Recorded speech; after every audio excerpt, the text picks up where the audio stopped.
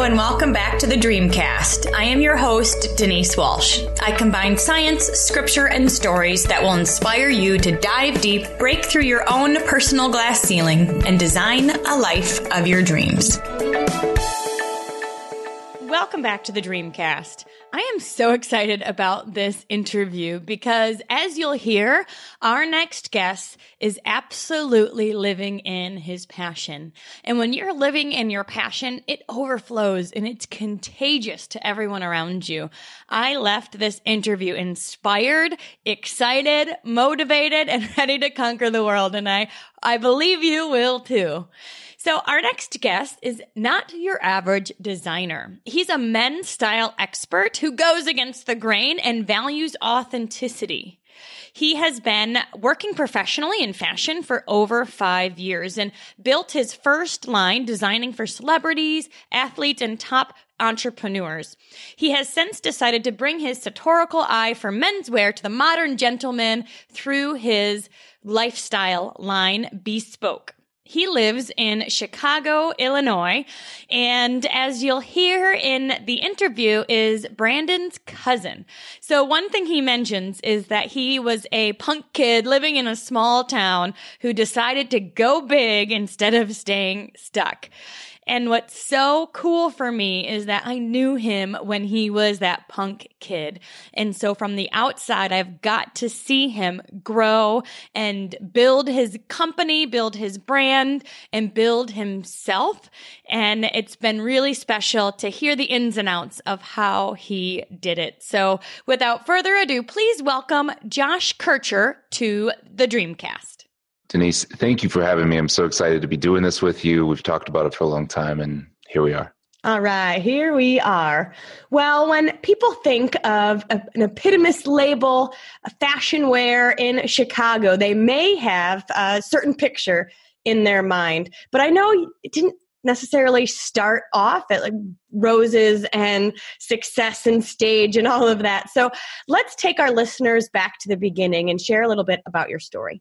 Yeah, it was most definitely not this way all the time. And not to say that it now is not still a struggle too. That's kind of part of being an entrepreneur and going out on your own. So it's always important to say, but yeah, if it's funny when I think back to when I first got into this, or if we rewind way from the beginning and kind of start to talk about like why this even happened in the first place.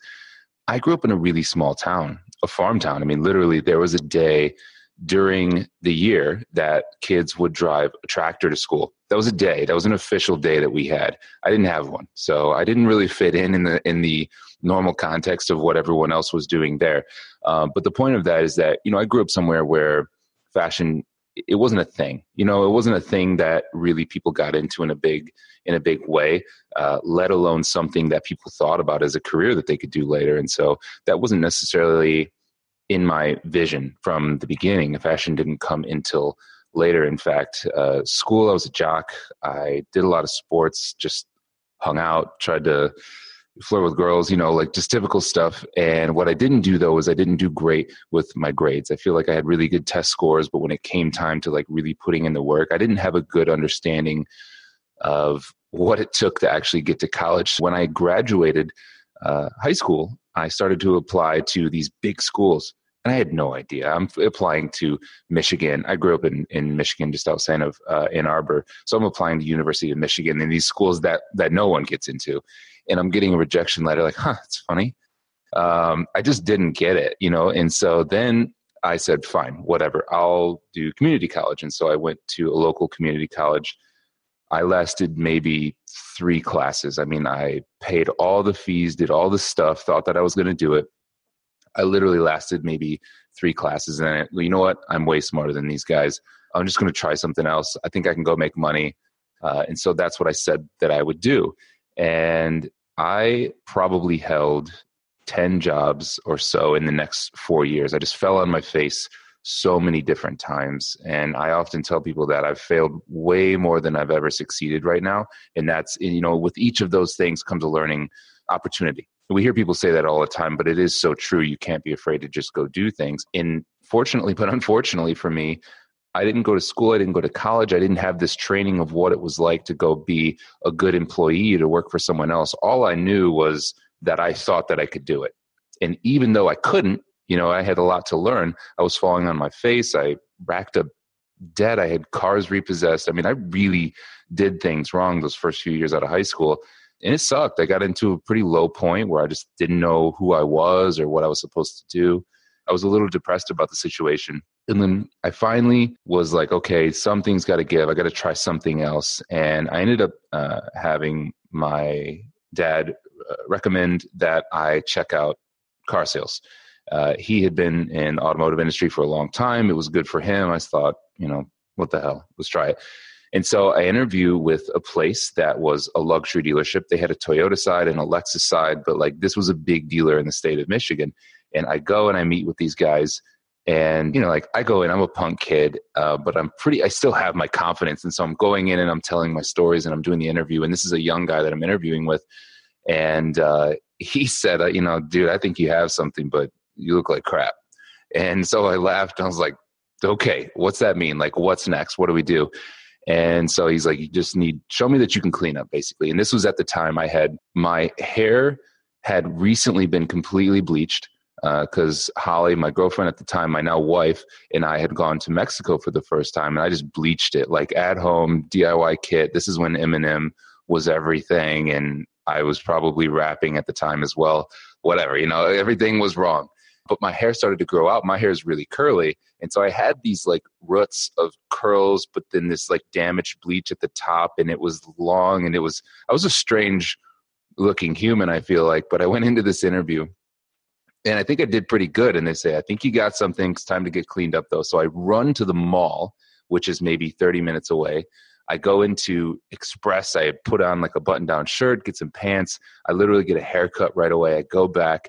I knock on a door of a closed door meeting that they're in, and they look back like, who the hell is doing this? And I open the door. I'm like, how's this? And they laughed and they're like, see you Monday. And so they gave me a job to get me started. What I didn't realize at the time was that the guys that I was knocked on the door and interrupted were the sales manager that interviewed me, the general manager of the dealership, and then the dealer principal, the guy that owned the dealership. So like I was this dumb kid that went in and opened a door for a closed door meeting to these guys who have like millions of dollars. So big dumb idiot, but I got the job. And so I start, but here's what happened, which was so interesting. I went through my training. I could always speak and communicate with people. So that was great. I was now in a role where I could continue to do that. But now I'm talking with people who are buying things like a Lexus. And if you're buying a Lexus, there's a good chance that you've got your, what together. And these people have families, they've got money, and they're buying these cars. And I thought it was interesting that they were paying attention to me and that they were listening to me. And I thought, what's changed? And really, when I thought about it, the only thing that was any different for me, for who I was the way that I looked. I always liked style in a way, but I liked hip hop style. Now, all of a sudden, I had adopted a completely new way of dressing up, like an adult, like a man.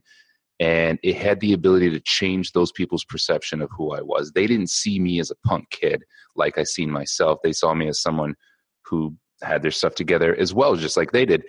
And that was so powerful to me. And I really, at that point, that was a pivotal moment for me where I took that kind of fashion, that kind of style, and kind of adopted it as a hobby. And I really bought into what it was to dress like that, and really, really got kind of deep into the game, if you will, over the next 7 or 8 years that I did car sales, and fashion became a big part of who I was and how I identified. And it raised my confidence. And I really started to get into self-improvement and reading and doing everything I could, soaking everything up I could that helped me figure out how to be who it was that I was supposed to be, how to learn how to continue to get better.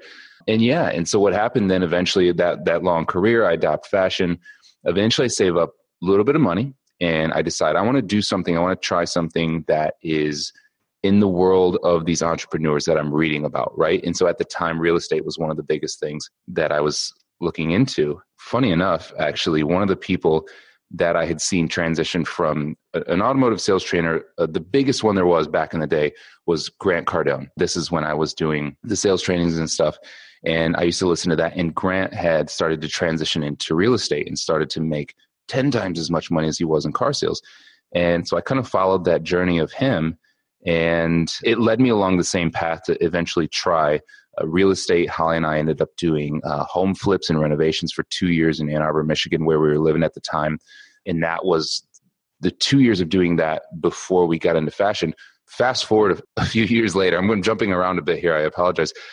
But just this past summer, I was with a buddy of mine who's another podcaster, Lewis Howes, and we were having a dinner for a friend's charity event in Miami. And he said, one of my buddies is going to come meet up with us. And I said, oh, nice. Who is it?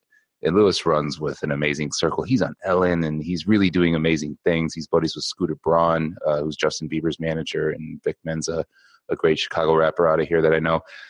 But his friend that came to dinner was Grant Cardone. And I basically tried to hold it in. I was like, I'm sorry, wait a second. Did you say Grant Cardone? And at this time, Grant's worth $750 million. Like, he's crushing it. Now he's a big internet personality. And he was the nicest dude. He was so incredible. And what I loved about Grant is that so many parts of his stories paralleled my own, the way that he felt about what he was doing before and kind of transitioning and all this stuff. So anyways, it's funny how your world can come 360. Moving back to real estate, what ends up happening is we do these flips and stuff and we make a little bit of money. And now something is really pulling at me. I say, you know what, this isn't enough. I'm not integrating myself into any communities. I feel like there's no culture around me. We made a little bit of money with this, but I want to be around people, and I want to be in a city and say, well, let's go into business. And so we moved to Chicago, sight unseen. We don't know anybody. And we say, well, let's just go into business out there. It's close enough that if we fall on our butts, we can run back to mom, crying, run home, and someone will take care of us. But we do that. And we get there and we partner with another group of people who wanted to go into fashion as well. And the first year and a half that we were in Chicago, we didn't want to spend any of the money that we had saved. We invested a large portion, but then we ended up living in the basement of a salon. And I don't mean a basement apartment. What I mean is that we had to walk in from the street level of the salon, wave to the stylist as you walk past them with their clients randomly. Who's this guy walking in? Go past the reception desk and down into a back door, into the stairs, into what is literally just their basement. No windows, concrete floor. There was a shower, a toilet, and a refrigerator and a sink. That was our apartment for a year and a half. Somehow my wife is still with me. She put up with me through all of that stuff, which is insane. She'll tell you just as I will, that sucked. But what was exciting though is that we were doing the thing that we wanted to do, right? We were in a new city. We were doing the thing that we exactly said that we were going to do. Everything was exciting at that moment. We were meeting people, and things were just starting to happen. So although it was scary, we were taking messy action, which I know that you're a big fan of yourself. And then we did that with our partners for a few years, eventually wanted to get into truly designing a collection and split off on my own, which has now been 2.5 years. And now I'm sitting here recording this interview from our retail store, our ground floor retail store in Chicago, which we're just finishing building out right now. So yeah. Amazing story. And I know we'll get into the success and what you currently do now, but one of the pieces of your story that I truly love is that you do have a strong why.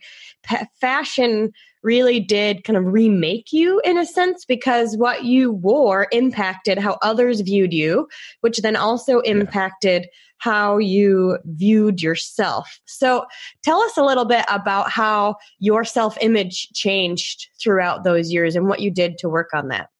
Good question. So the biggest thing, like I said, is realizing for me early on that clothing was more than clothing. It was a tool, right? I kind of seen it firsthand how it could be used as a tool to let me belong in a new room. And I think I've told that people, I've said this often now over the past couple of years as people have asked me for my opinion on what is style and what does it mean and what's your advice. And I say to realize that clothing is one of the great neutralizers of the world, where if you want to go exist or walk into any room in the world, if you're dressed the right way, you probably can. Which is an incredible thing. Context is everything when you're getting dressed as well. Like if I wanted to go walk into a room full of a bunch of celebrities, if I know how to dress for that room, I can walk in, and if I'm confident, I can exist there. And that's an amazing thing. But back to how that kind of helped me and in my own image, I think just I think finding something that could be a tool like clothing kind of helped boost my confidence on a different kind of level that I had ever had before. So in conjunction with that, I kind of realized what was happening and I really kind of bought into it. And I think buying into yourself is a big thing too, right? Realizing that you can do things, and to kind of compound that effect, I had really started to read a lot. And shout out to our family. Some of the first books that were ever recommended to me in the self-improvement world were because we used to do some multi-level marketing way back in the day, and a different company, which I didn't end up doing a great job personally. But what I learned was the power of community and the power of reading, to improve yourself. And so some of the first books I ever read were How to Win Friends and Influence People, right? The Dale Carnegie, and Think and Grow Rich, Robert Kiyosaki, like all of those guys, which, at the time were kind of putting out all the self-help books. But I really kind of doubled down on reading and trying to do self-improvement. And that helped, I think, my self-image in a big way. And I've transitioned quite a bit. I think my style now, tends to reflect the way that I'm looking at the world, or the way that I'm looking at my life and going about doing it. There was a time at which I was really like dressing up in a big way, 3-piece suits, ties, like really the whole thing. But that was when I was in an environment where I was working for someone else, and I was really trying to get that next level, right? And I wanted to dress for the job I didn't have, just like you hear people say. It was very true, and I kind of bought into that, and that worked really well for me. Now that I'm running my own thing, I feel a little bit more relaxed about some of the stuff that I'm doing. I feel a little bit more in control. And so I've become a little bit more casual, but now I know how and when to dress up the right way. So I kind of understand context in all of its many ways, and how to continue, as I said, to use clothing as a tool to make me belong in the room. I really like that. It's like, decide which community you want to be a part of, decide what room you want to be a part of, and then figure out how you can be there. Because you're right, you truly can become whoever you want to be and fit in and thrive in whatever setting. And you just got to figure that out early. So now you get to create your own style and create that experience for all of your clients. Yeah, which is a pretty cool thing. In fact, that's probably one of the coolest things that I appreciate about what I'm doing. The ability to take that same feeling that I had a really long time ago and try to deliver that to somebody. And I think in a lot of cases, I think we do deliver that to somebody, because of course what we do is I design clothing in much the same way you would imagine any designer does, right? They have ideas, they conceptualize it, put it to paper or whatever, and something gets made, right? And that's kind of the world of ready to wear, something that's on a rack that you can buy that you just like and you say, yeah.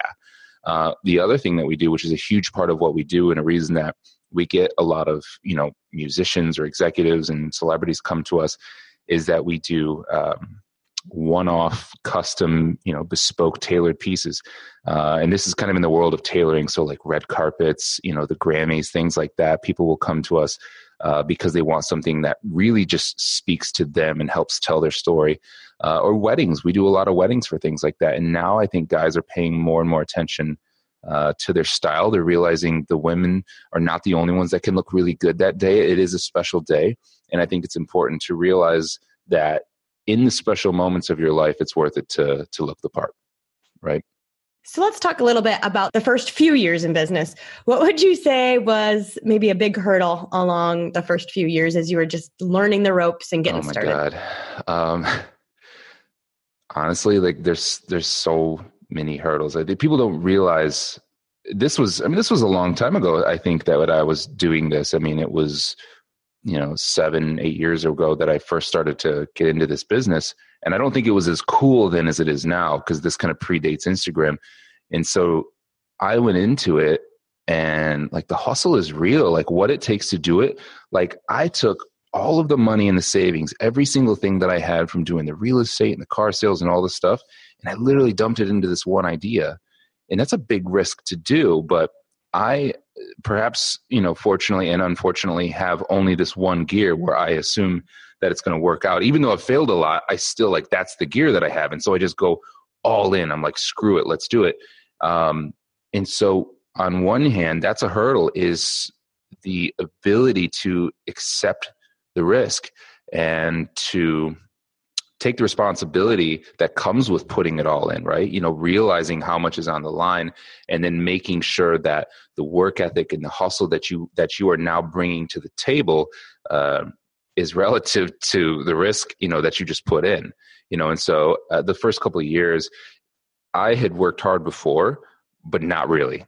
The first couple of years I went into business for myself, that's when I really started to work hard, and I had an appreciation for going like, shit, this is really hard. And so, and it was, and so really late hours, adjusting myself to that kind of schedule. Like there were days that we did 16, 17-hour work days, and then I'd have to go home and sleep for a couple hours, get up, go back, do it again. And that was like a year straight for the first year that we were doing that, because we had, like I said, all of the money was on the line. We were burning through it fast because we were going through development and testing new factories and trying to figure out who was the tailoring team that was going to work with us. And all the stuff that goes into creating a business can be expensive sometimes, especially in ours, in a product-based business. It was really expensive. So seeing money fly out the door, trying to keep my head level and keep my brain from blowing up, like that was a big struggle.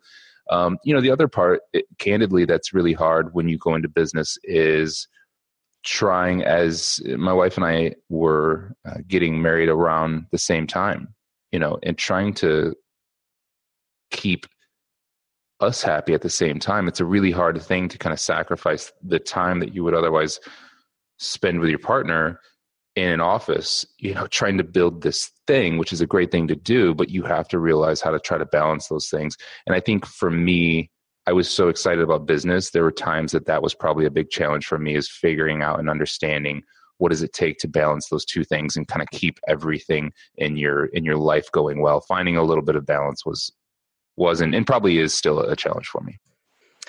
I love that. The hustle is real. I've often said this, you have what I want, but are you willing to do what I've done? For sure. And people see the success now, 7-8 years in, but as they say, the 10-year overnight success, there's 10 years of grind that went into that. And it certainly sounds like that for you. I want to ask about the relationship, because I know a lot of our listeners are building a business, or they're doing, they've got a side hustle. They're doing something because they know they want more out of their life, but yet they do often wonder, does that mean I have to sacrifice my family or relationships? What is something that you guys learned throughout that time, knowing that both truly are important? Well, I think so. First of all, I think the big thing for people to understand, and I can kind of say this from experience, is to realize that if you are going to make this decision to kind of be an entrepreneur or chase your dream, it will be hard.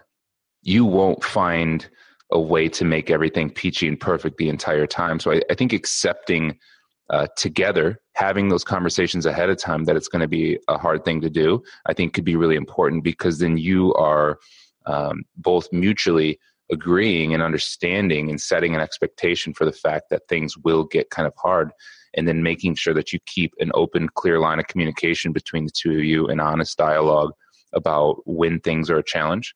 Because one of the worst things that you can do is experience a problem, but then have a lack of communication about it, as opposed to kind of keeping that open, honest dialogue ongoing, so that a problem doesn't happen and then just compound itself, and you keep it to yourself because maybe one person's working too late and the other feels kind of left out or feels neglected, or whatever like the situation is. I think if it's talked about early and often, then the other person has a chance to make sure that they understand how one another is feeling.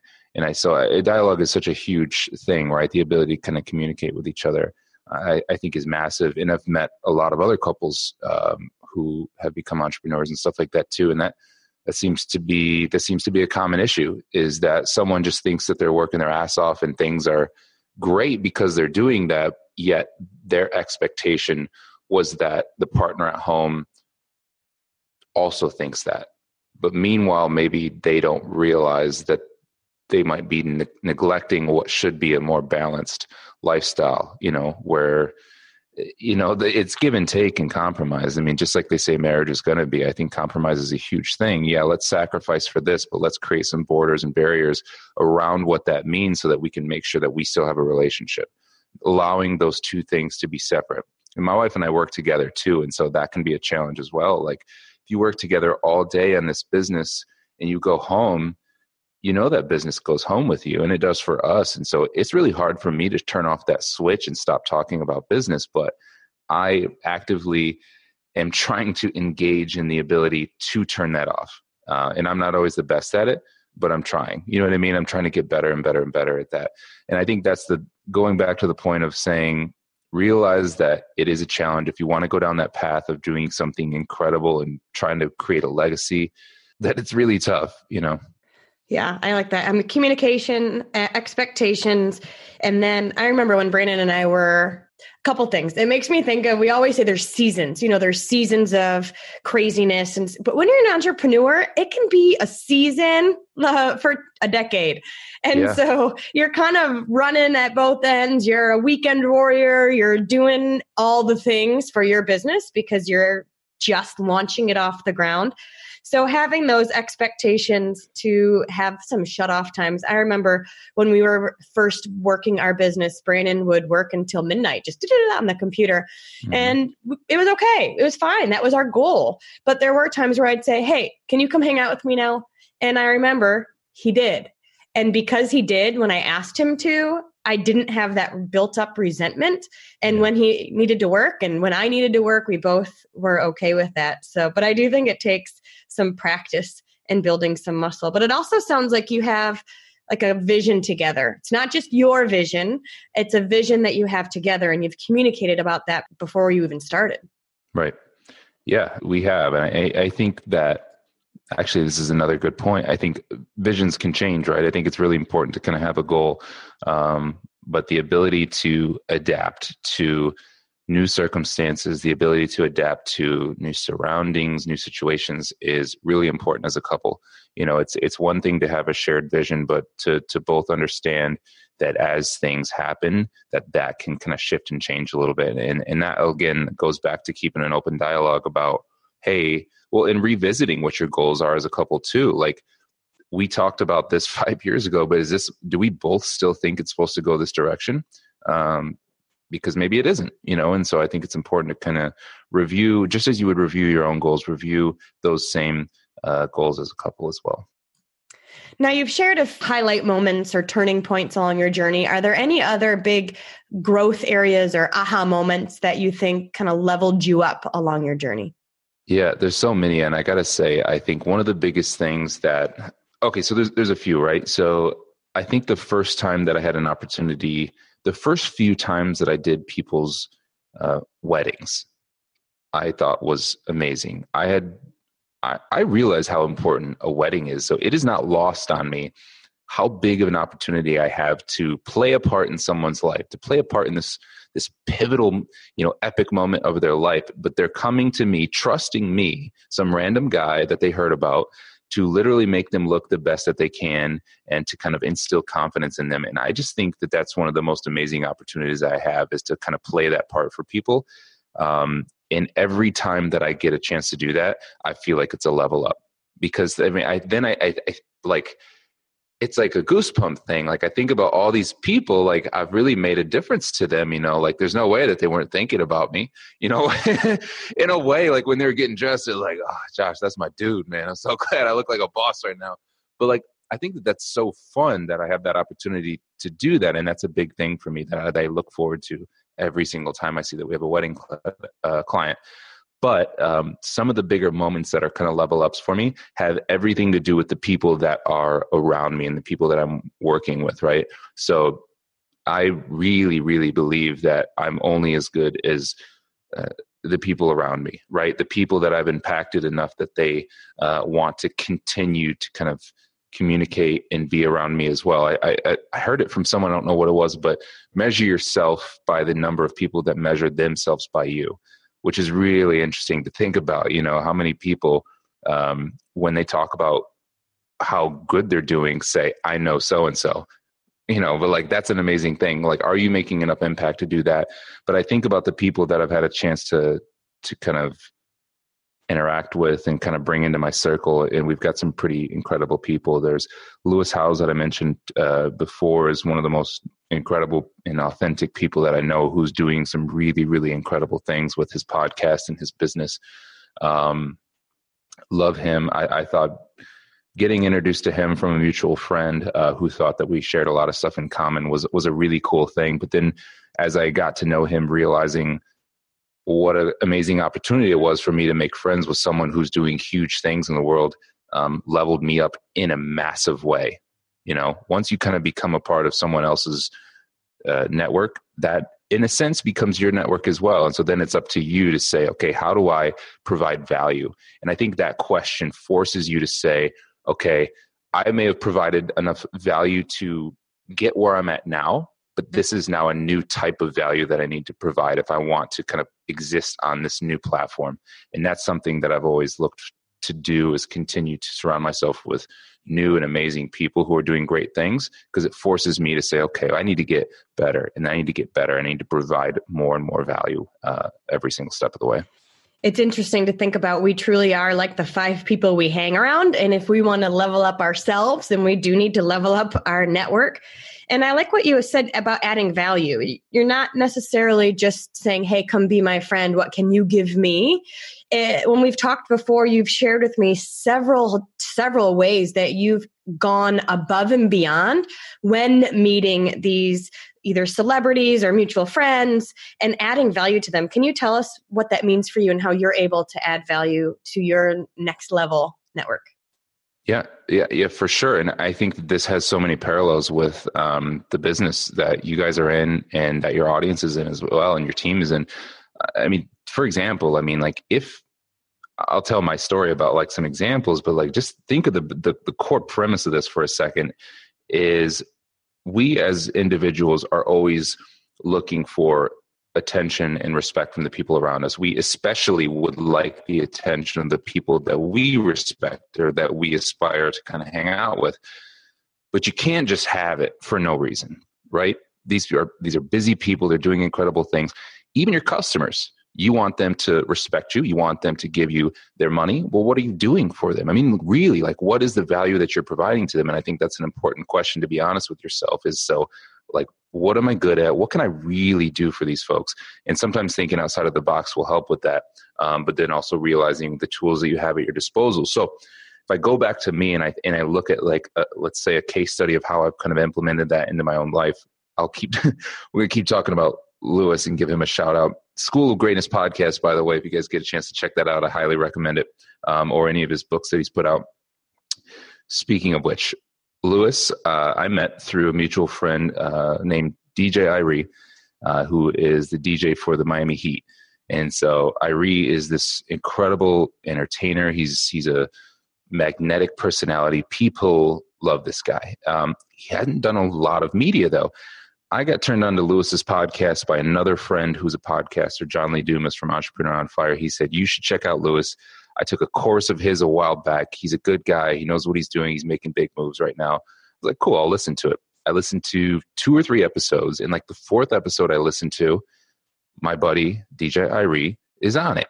And I was like, the hell? I was like, this is like so random. These are worlds colliding, And so I listened to it, and Lewis he did such an incredible job of kind of digging into Irie's life in a way that I had never heard. He was telling stories that I had never really heard about, and I thought that was great. Here's a guy that I had known for a long time, and I'm learning stuff, but I realized how powerful Lewis was, his ability to kind of ask probing questions and keep the conversation really relaxed and enjoyable. And I really dug that. I thought it was cool. So later, I hit up Irie. I said, hey man, how was that interview with Lewis? It seemed like it was fun. Is he a good guy? Blah, blah, blah, whatever. And he's like, oh man, Lewis is the man.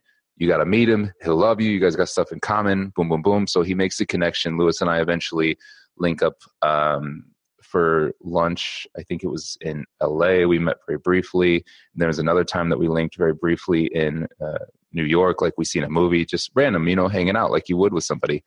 At those points, I wasn't asking for anything. I didn't see my window to provide value yet. And I think this is an important thing too. You're going to meet people in your journey that you want to deeply associate with. You might not get the opportunity to provide value until a year later or 6 months later or whatever. That doesn't mean that that relationship isn't going to happen with you. You have to have patience and realize that things just take time, right?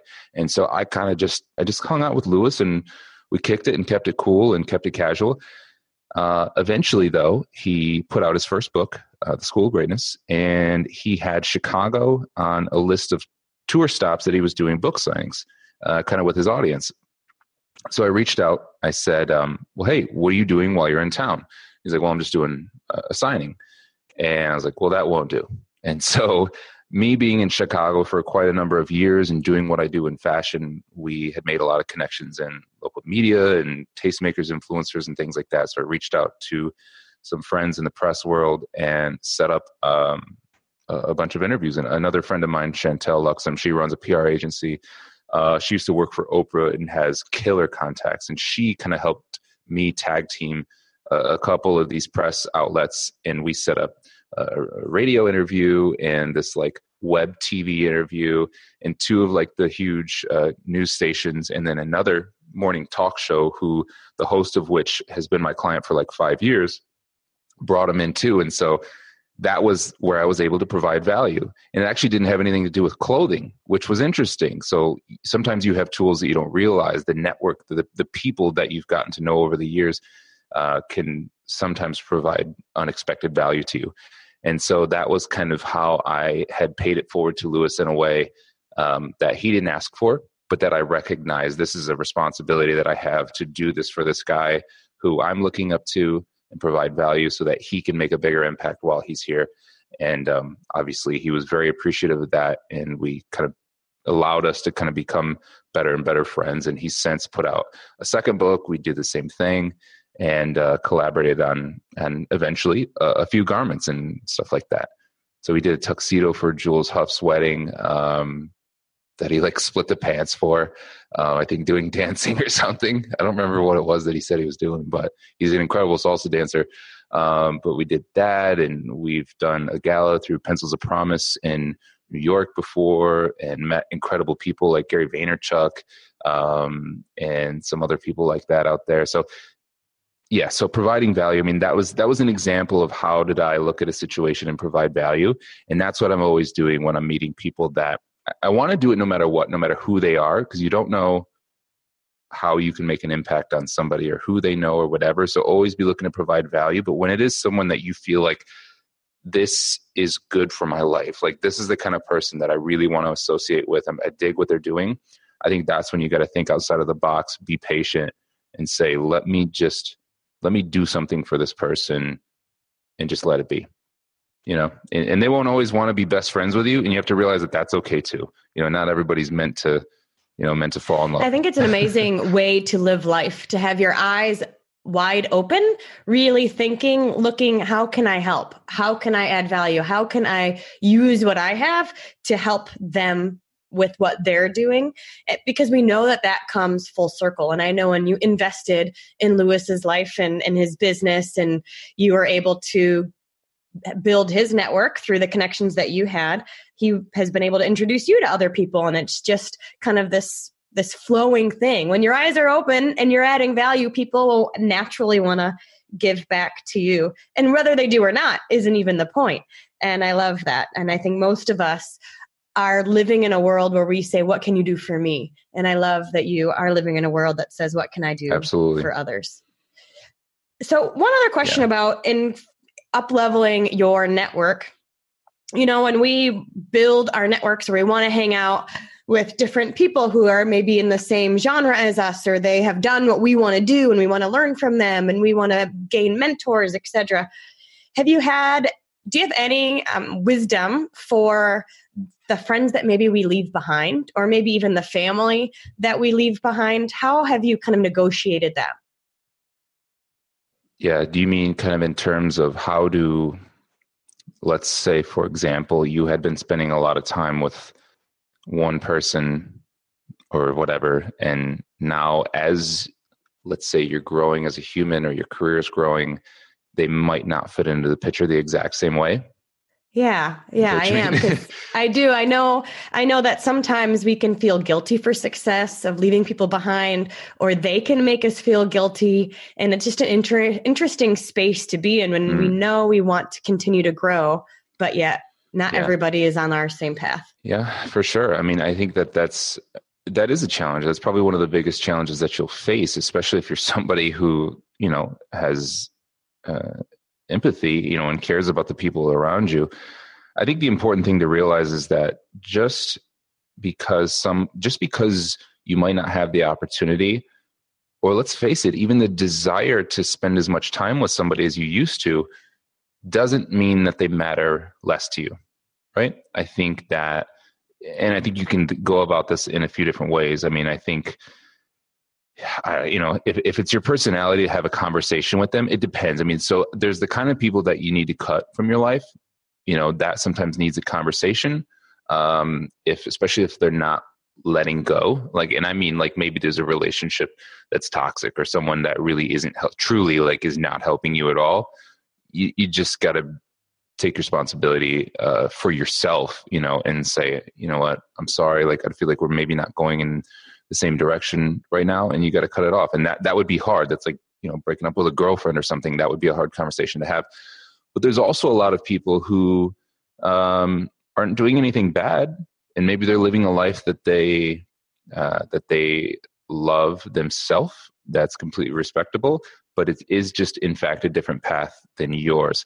I think that what you have to do is realize that they're of no less value because you're spending a little bit less time with them. If that person feels like, if they want to call it out and say you're not spending as much time with them, then sit down and have a conversation with them. Talk to them about what your goals are and what you're moving towards, and how much time that's taking up for you. But then in doing that, realize, okay, well, if I'm spending less time with this person, how can I make the times that I am with them a little bit more meaningful? And that's something I think you should kind of always ask yourself anyways, that's just a matter of mindfulness, right? And being present in the moment. We're so sucked in through social media. I think social media is kind of killing us, is because we're not practicing any kind of mindfulness at all, or we're not being present. But I think if you can consciously and intentionally practice mindfulness with the people around you, being more present in a situation, you're going to find that even if you're spending less time with people, but if it's better time, then it doesn't matter. It'll be fine. I don't know. I don't think it's as hard as people would realize. I think guilt because of success is a toxic thing to feel. I think you need to just wipe it clear from your head and realize that you have a responsibility to succeed, right? Because there's only one you. There's only the things that you are going to do. If you really go after them, you're the only one that can do them. Even if you think other people in other industries have done it before, they haven't done it the way that you can, right? And so I think you owe it to yourself, and I think you owe it to your friends around you to take the messy action to just make it happen, right? Grit down and become something, because then they get an opportunity to be inspired through your actions as well. And so that's kind of, I look at myself as saying, I have the responsibility to be the best person that I can be, not only for my family and the people around me, but the people I've impacted, so that it goes back to what I said. I want them to an extent, measure themselves by the fact that they know me.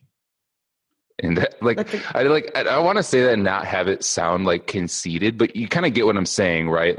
They look up to you because you're out there making an impact. And I think that's a good responsibility to have. Absolutely. Well, and you think if, who are the 5 people you hang around, or intentional about that, I want to be somebody's 5 person. I want to be somebody that they would say, I want you to, you know what I mean? I totally get it. Right. And how powerful is that, right? Just as a goal, as an ongoing goal to be that kind of person, I think that's really powerful. And I think it has the ability to drive your actions in a really meaningful way. So I want to talk a bit about fashion. I know that you've had several projects and you've launched and you've done a lot of things over the years. So what is your next big fashion goal with your business? Man, so there's a couple things. So right now what we're doing with our business is here's the funny thing about business too. It's really messy, guys. I need you to realize that, like, you look at the people you aspire to and you think that everything is like roses and diamonds and that they have, G-Wagons being given to them and everything is awesome. Like, it's not. It's really hard. It's messy all the time. And we're kind of experiencing this right now where we have like this great revenue and we're growing. We have a ton of referrals. We have celebrity clients. Like, things from outside perspective look really rosy. Right now, we're kind of battling to create more processes around our business. This is some of the stuff that's not exciting. It's not romantic. These are the things that, like, Gary Vee always does segments on this where Gary talks about like, oh, you want to be an entrepreneur? Like, it's cool now, but like, you don't realize like what it takes. Like, I guarantee you're not working as hard as me or doing the stuff that isn't sexy. Everyone wants to do the stuff that's sexy and post about it on Instagram saying hustle hard, hashtag, whatever, like, being in business is really tough. And so we're trying to create processes right now for all the stuff that we do so that we can start to scale out the business that we're doing. And so we want to scale in a couple different ways. We want to scale the stuff that we do that is custom. So the one-off bespoke pieces, like when we have an executive or a wedding or celebrity come in for red carpets, that's hard because the very nature of something being custom means that would be hard to scale. And so we're creating processes for those, but we believe if we can do it in a good way where we can maintain the intimate relationships we have with our clients, we could do some serious damage in the market. And so we're looking at that as one goal. So that's the non-sexy goal, but that's what kind of fuels the business. The other part that is really exciting, though, is the past 2 years since I went off on my own, I started designing I started taking the things that always existed in my head and started committing them to paper and started hiring pattern makers and sourcing agents and started working with more factories to start to develop prototypes and samples of these things. And so this is now my collection. So on one hand, we've always had a shop where people could come in, they could lean on me a little bit, or it was kind of collaborative. They would come in and say, I have these ideas. They were bringing something to the table saying, this is what I want. Me now creating Ready to Wear says, this is who I am, and I'm going to put it out. This completely embodies my idea of how you should dress and how I think you should live your life. And I think that's a big risk to put something like that on the rack and say, buy it or don't. You know what I mean? Like, this is me. And so the challenge, the fear is that if I put it on the rack and no one buys it, then no one's saying yes to me, right? And that's scary. But if they do, then that's pretty incredible. I think that gives you a lot of confidence and gives you life. And so a big goal is to finish up the development of this new line that I've created and launch it and put it out. And that's what's going to happen this year. We're going to drip out pieces from this new collection kind of over 6 months to a year and just teach people about them, show them what went into it, show them why we did it. We really believe in doing more with less. I don't want my guys to own a bunch of crap. I think that they should buy fewer things, but better things. And I think that kind of is the way that I live my life too. I think not enough people travel, yet I've traveled all over the world for very cheap. I think life isn't as hard as I think you're making it, people. Like, I think there's good ways that you can do this, but anyways, like, those are the goals. Release the Ready to Wear collection, put myself out to the world. That's a practice in vulnerability. Hopefully that goes well. So we'll have to do a follow-up episode to let you know how it went. And then also start to scale the business out so that we have the revenue and the money so that I can keep perpetuating these ideas out into the world. Amazing. I love those goals. And it's interesting. You think about scaling, basically it's like, what needs to be me and what can I teach someone else to do? And we all get to that place where we're bursting at the seams with work. This is a high class problem, right? And we need to figure out a way that we can release our time and energy so we can do what makes us tick and then kind of outsource the rest. So I think that when you really are able to have those processes in place, you're just going to thrive because you're already doing what you love. And to be able to do that 100% is going to be super fun for you. Yeah, for sure. But I also think you're right. And anything, in order to, get to the other side of success or whatever, there's an element of showing yourself, showing who you are, being vulnerable, taking that risk. And people either say yes or no. But it sounds like you've had a chance, you've failed in your life before, you've put yourself out there. What are some things you've learned about the risk taking or the vulnerability side of being an entrepreneur? I think the biggest thing is that, I don't know, I mean, recognizing that at the other side of the biggest thing that everyone is scared of is failing, right? What are people going to think of me? Like, what if I lose my money and all these things? And when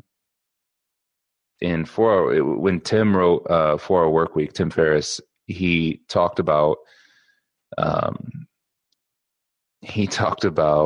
what's the worst that could happen, right? You know, he had this vision in his head of what would happen if he set up some processes in his business and just left the country for 6 months or a year, whatever it was. And he had this vision in his head that he would be in some small town of England or London or whatever it was, and it would be raining and he wouldn't have an umbrella, and he would lose all of his money because he got a call that the business shut down, and then he in the rain would bend down to pet a poor dog, but the dog would bite him. And like then he's like even if that happened, on a scale of 1 to 10, you know, 1 being not that bad, 10 being I'm dead, that's still only like a 2, right? You know, realizing I think that the other side of failure is probably not a life-altering thing, right? You know, being open to take the risk because you realize that realistically only good things can come from it. One of my biggest fears is regret, right? Like, I don't want to be at the end of my life and feel like I didn't do something that I was supposed to, you know, or didn't do something that I could have. Being an entrepreneur is inherently taking a risk and putting yourself out there, but asking yourself the question, what's the worst that can happen? A lot of times we catastrophize it in our mind and we think our world's going to be over. And, you know, I don't even know what really could happen. That would be the worst. But if you think about it, most of the time when you put yourself out there, nothing bad happens.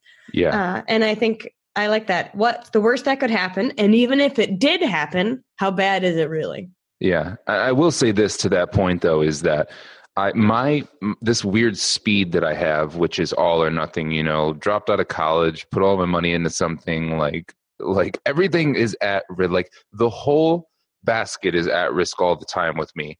I won't say that I necessarily recommend that for everyone.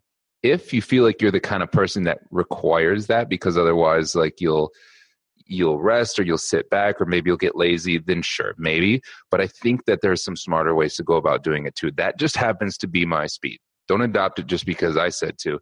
I think that there's ways to think about the things that are most important in your life, identify what those are, make sure that you're taking care of those responsibilities as well as the people who you support, right? You know, take care of the people that are around you, take care of your main responsibilities, but go for it. You know, stop being scared and just do it. Even starting part-time is not a bad thing. Don't be scared to do something part-time because I don't know, like full-time's not all it's made up to be. You know what I mean? Like if you decide to go full-time, you're going to be where I was, where you're like, damn, this is really hard. Like this is really tough. Only do that when you're ready, but you have to whet your appetite first. And so if part-time's the way to start, then do it. Point being, take the risk, just do it. If you think about it when you wake up, if you think about it when you go to bed, you're supposed to. Mm-hmm. And your biggest fear is fear of rejection or fear of regret, which I think is probably a more powerful motivator than a lot of us have that fear of rejection. And that in itself is not even true because we like to say, rejection is a myth, right? If you didn't have a sale before and you don't have a sale now, nothing has changed. So just throw that one right off the table. Right. So a couple more questions for you. Who are your current mentors now? Like who influences you now? Who would you say are the people you look up to? So some of my mentors are people that I have direct contact with sometimes very often, sometimes maybe only a couple times a year. And then there's some people that I'm really not in contact with a lot. Someone who's in my industry that I respect. There's 2 guys that are in my industry that I really respect what they're doing that I haven't met. We have mutual friends and stuff, but the connection just hasn't happened yet. But they're 2 young designers that are just really crushing it. They're constantly coming up with the most amazing ideas. They've surrounded themselves with incredible teams. I think just everything that they're doing just seems like gold from what I can tell. And I realize that their business is probably messy on the inside, just like mine is, but I just love what they're doing. So one guy, his name's Mike Amiri. He's out of Los Angeles. Him and his team have grown their brand Amiri to an alarming amount just in like 3 or 4 years. But I think what he's doing is perfect. It speaks to me. I love it. So that's one guy that I'm constantly paying attention to, kind of looking up to, and kind of along the same lines, but for different reasons. Virgil Abloh is a Chicago kid. He's a man now. He's an adult, but Virgil came out of Chicago and shares a lot of mutual friends with me. And I haven't met him, but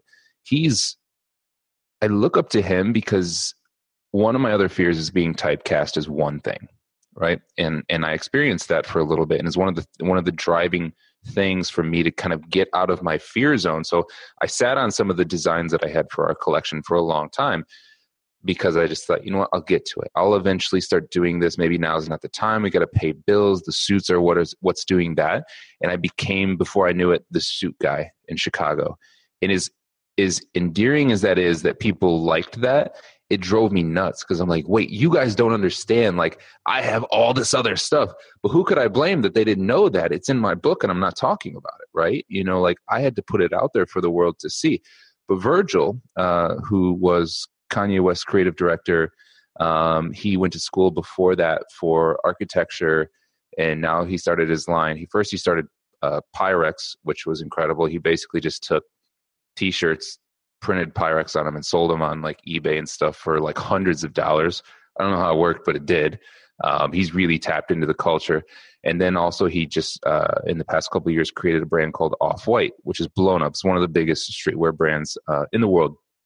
But Virgil has continuously collaborated with really unique individuals. He's never allowed himself to be typecast. He's never just one thing. And I think the way that he's kind of gone about creating his career and the way that he's kind of shifted his momentum and adapted to new and changing environments in the market is incredible. And so I aspire to kind of do similar things that he's doing, so I'm not getting pigeonholed into just being one thing. Those are guys that I'm not connected with too, but I kind of aspire to, and I kind of look at them as outside mentors. Then you have guys like Lewis, who we've talked about, who is someone that I talk to pretty often, who's just doing some really incredible things. And I look at how he's set up a process and a system for his life. He's very dedicated in the work that he does. He cares very deeply about it, and he does a lot of things, like he practices meditation. He's just got his stuff together, you know, and so I kind of look at somebody like that as someone that I could model my life after. And because I do have a more intimate relationship with him as a close friend, it allows me to kind of see how he's really, you know, functioning in his life and building his business and building his own network and so on and so forth. And another one that I really like, this is a friend that I met a long time ago. His name's Chad Veach, and he is the pastor of Zoe Church. And Chad is just one of the most full of life dudes that you would ever meet. Like when I first met him, this dude is known by his smile. Like he's got like the biggest mouth, and he smiles, and he just uses all of it. And so people love him. I mean, truly, they really love him, but he's such an enthusiastic and really articulate speaker. So he runs the church, like I said, and he's the lead pastor. But the way that he continuously comes up with new stories just constantly impresses me. I mean, the ability kind of like to take what he reads in scripture and turn it into something that he can communicate to a largely youth audience, and not youth like kids, but, you know, me, 35 and under, teens, 20s, kids like that. And he's kind of taken something that, for I think a lot of people in my generation and younger, who it's a little bit harder to pay attention to because their attention span is so short, and he's kind of turned it into these incredible stories, and he's using current humor as a way to tell those stories. And he's incredibly fashionable, and he uses his style as a way to communicate as well. He uses style as a tool just like I did. But but I just think that what he does is really incredible, and particularly as a speaker, because being a speaker was something I always wanted to do. I'm constantly inspired by just how much better he keeps getting, and I just think that that's amazing, and we talk a couple times a year, but he's constantly letting me know, just, hey, thinking about you, hope you're doing well, and I think that's cool to have someone who's doing incredible things to reach out and tell you that. Which, if I may, if you feel like, no matter where you are in your life, try to recognize when someone looks up to you. Those are really important relationships, because that's your opportunity to be a teacher. It's your opportunity to set an example for them. And don't underestimate how important it is to just occasionally reach out and say, hey, I'm thinking about you. I hope that you're doing good right now. Or if you know what they're doing, to say, I think you're doing a great job right now. I think that is such a powerful and overlooked thing that not enough people do. I love that. I really appreciate that your mentors can be friends. They can also be people you aspire to be or to be around. And then they're also people you've learned from. It doesn't have to be somebody you're with even every week necessarily to be somebody that has an influence in your life. Yeah, absolutely. So 2 more questions for you. I want to know how you stay motivated, because we know that being an entrepreneur is a grind, right? It is a hustle, and it would be easier to watch Netflix. So what keeps you going? All right. So first of all, I am not good at not watching Netflix. I've seen every movie that comes out in the theater, and this is just kind of one of my guilty pleasures. I mean, I think the trick is not to give into all of them, right? But one of my guilty pleasures is movies, and I see every movie that comes out. And so I love movies. First of all, I just want to say that I'm far from perfect. Motivation is a weird thing for me. I think sometimes my ways to get motivated are a little bit more kind of surface level, borderline superficial. Like I actually do what I'm not supposed to do. Sometimes you're not supposed to get, as a creative, you're not supposed to get motivated by looking at what other people are doing. I look at what other designers and people are doing, not as a method to fuel my creativity, but to be motivated to say, wow, look what they've done. Like, look how beautiful this is. These guys can read the same books that I can, right? These guys can go say hi to the same people that I can. They can hire the same people that maybe I could eventually, right? But here they are, they're doing it. And so that's really motivating to me, because I know that, like, we're all just people, right? Like, we're all just humans. And truly, like, that's one of the, Warren Buffett said, like, I read the same books that guy can, but I'm worth, $1 gazillion. Like, you can learn anything you want to. So I get motivation through looking at what people that are in my industry or other industries or people that I aspire to be like are doing, because I just like to follow them. And some of the other stuff goes back to what I said about, the fear of regret, saying, like, it's a very real realization that I have that, like, I've got kind of one chance here, right? Life's really, really short. And I think if you kind of step back once in a while and birthdays fly by and you're like, holy crap, like, I'm 32 right now. Me sometimes realizing that I had ideas that I wanted to do that I came up with when I was 21 or 22 or 24, or even the year before. If I see that I still haven't done those, and sometimes that's a matter of just the timing wasn't right, and maybe the priority wasn't there and you were handling something else. But sometimes I don't do things just because it's hard, and that we're humans and we kind of put it on the back burner because we get scared. I like to sit down and review the things that I haven't done and try to have a real conversation with myself to be like, bro, like, are we going to get motivated to do this or not? Like, how scary is it that life could end tomorrow and you didn't even try this? If my biggest thing that I want to do is leave an impact and build a legacy, then not doing something is the number one thing that would mess that up for me, right? And so that's kind of what gets me motivated. There's like the really deep kind of emotional thing, like, oh, the clock is ticking, bro. And then the other thing is just, I think reading is still great, but then looking at, what some other people are doing, and trying to, like, kind of pull energy from that. Mm-hmm. That's amazing. Okay. One last question before we give everybody your social media links and how they can find you and continue to learn more. But I want to know, what is one thing that you do every day that you couldn't live without? Oh, dude. All right. So I'm going to tell you that is eating donuts. I seriously have a donut like once a day. And I think my wife and my friends and everyone pretty much hates me because I stay pretty lean and they don't really understand like how it's possible. But the only thing I can think is that that's what God made me for, is to eat donuts and be fine with that. So I actually really, really love donuts. And so that's why I eat one every day. That's really funny. But that is one thing. Here's a question. Does it need to be something that is like motivational or feel good, or can it be just like guilty pleasures? It can be, well, there's a reason you have a donut every day. You know, you're working hard. You're at a 10. It's because I have a sickness. It's what it's like, that's your release. Hey, you're allowed. That's right. That's what it is. There's plenty of other really bad things that I could do instead. So the donut, exactly. I chalk it up to being a good decision. Anything a part of like your success habits that's a consistent thing for you? Yes. In fact, it is. I have a bit of it's not as structured as it used to be now as I've gotten busier. But one of the things that I always do every single day is sit down and consciously and intentionally connect with people that I know, make sure that not too much time has passed since I've spoken with someone.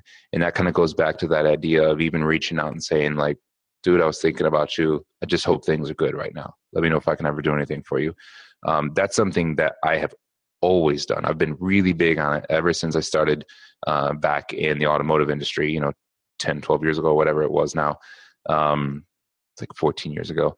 But always reaching back out to people, staying connected, realizing the importance of my network and kind of understanding that like, yeah, I'm a motivated human being and I hustle, but I really wouldn't be anything if it wasn't for all those people that believed in me. So, no matter what stage it was that they were. So staying connected with people, that's something that I do every single day consciously. Awesome. All right. So where can people find more of you? All right. So if you want to keep up with me, one of the best mediums, one of the best forums for that right now is Instagram. You can follow me on Instagram, Twitter, all of the social medias at Josh Kercher, JoshKercher, which I'm sure you'll have tagged up. Instagram is probably one of the more entertaining ways to follow me. You will see we don't have a dedicated account just for the clothing yet. So my account is me. It's a mixture of behind the scenes of how we're building out our retail store and the things that I'm going through, new designs, clients and stuff, celebrities, red carpets, like a lot of really cool stuff. But on my story, that's where I kind of practice that was my first practice in vulnerability for the business. I'm constantly going on there talking about like, dude, here's what I'm trying to do right now. I don't think it's working. This is really hard. And then I ask you to communicate with me, to give me feedback. So we've got a decent following on Instagram there. And we get a lot of people that reach out to us and that I very openly have dialogues with. And I think that's fun. And that kind of keeps me motivated as well. So Instagram's a good one. Check me out there. Awesome. Or if you want to check out our website too, if you happen to be in the Chicago area and you want to check out our showroom, I would gladly invite you to do that. I would check out the same name, joshkercher.com. You'll have all of our address info. You can even book an appointment if you want to come buy something or have me design something for you. All right. So we will definitely have all of Josh's links in the show notes and in the description below. And before we close today, Josh, I just want to affirm you. For those of you that don't know, Josh is Brandon's cousin. So he is, I guess I'm a family, like I'm a married in family cousin. And Josh, we've seen you at weddings and family events throughout the years. And what I have noticed so much about you and your journey is the growth that you have experienced over the past few years. I mean, you don't come back to a family event the same way you were the year prior. And as Jim Rohn says, success is not really about the destination. It's about the person you become in the process. And I have seen you grow, Holly grow, just open, fun, friendly, loving. You guys just exude this like peaceful joy, like that knows where they're going, if you know what I mean. It's like the pursuit of your mission. but you're doing it with your eyes wide open and your heart wide open. And so I just want to say congratulations to you, to Holly, for all of your success thus far. And I know that this is just the beginning for you, and I'm really excited to see it happen. So congratulations. That is amazing. Thank you. Thank you so much for saying that. And honestly, the same goes to you too. I think we've been to so many family gatherings, and although like we're together so quick and, none of our conversations are able to kind of go very deep at surface level.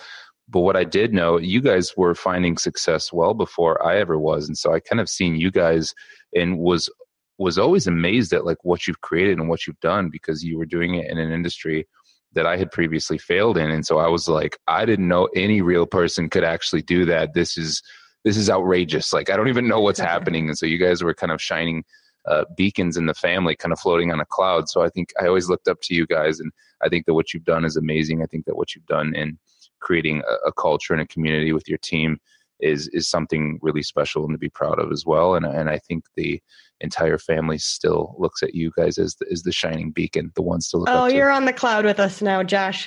All right. I'll be up there. I'll dress everybody up. That's right. Well, thank you so much for sharing your fashion and entrepreneurial wisdom with us. We so appreciate it. And to our listeners, definitely check out Josh if you are in the Chicago area, or if you need anything custom made, he is your guy. Thanks again. And remember to dream big. Thank you so much for listening today. Head over to DeniseWalsh.com. Enter your email to subscribe to our list, and I'll be sending out an early bird special coupon. 50% off, in fact, of the Dream Life Workbook when it is launched in just a few months. So if you want to have first dibs, let's get your name on that list. Thanks again. I so appreciate you. And remember to dream big.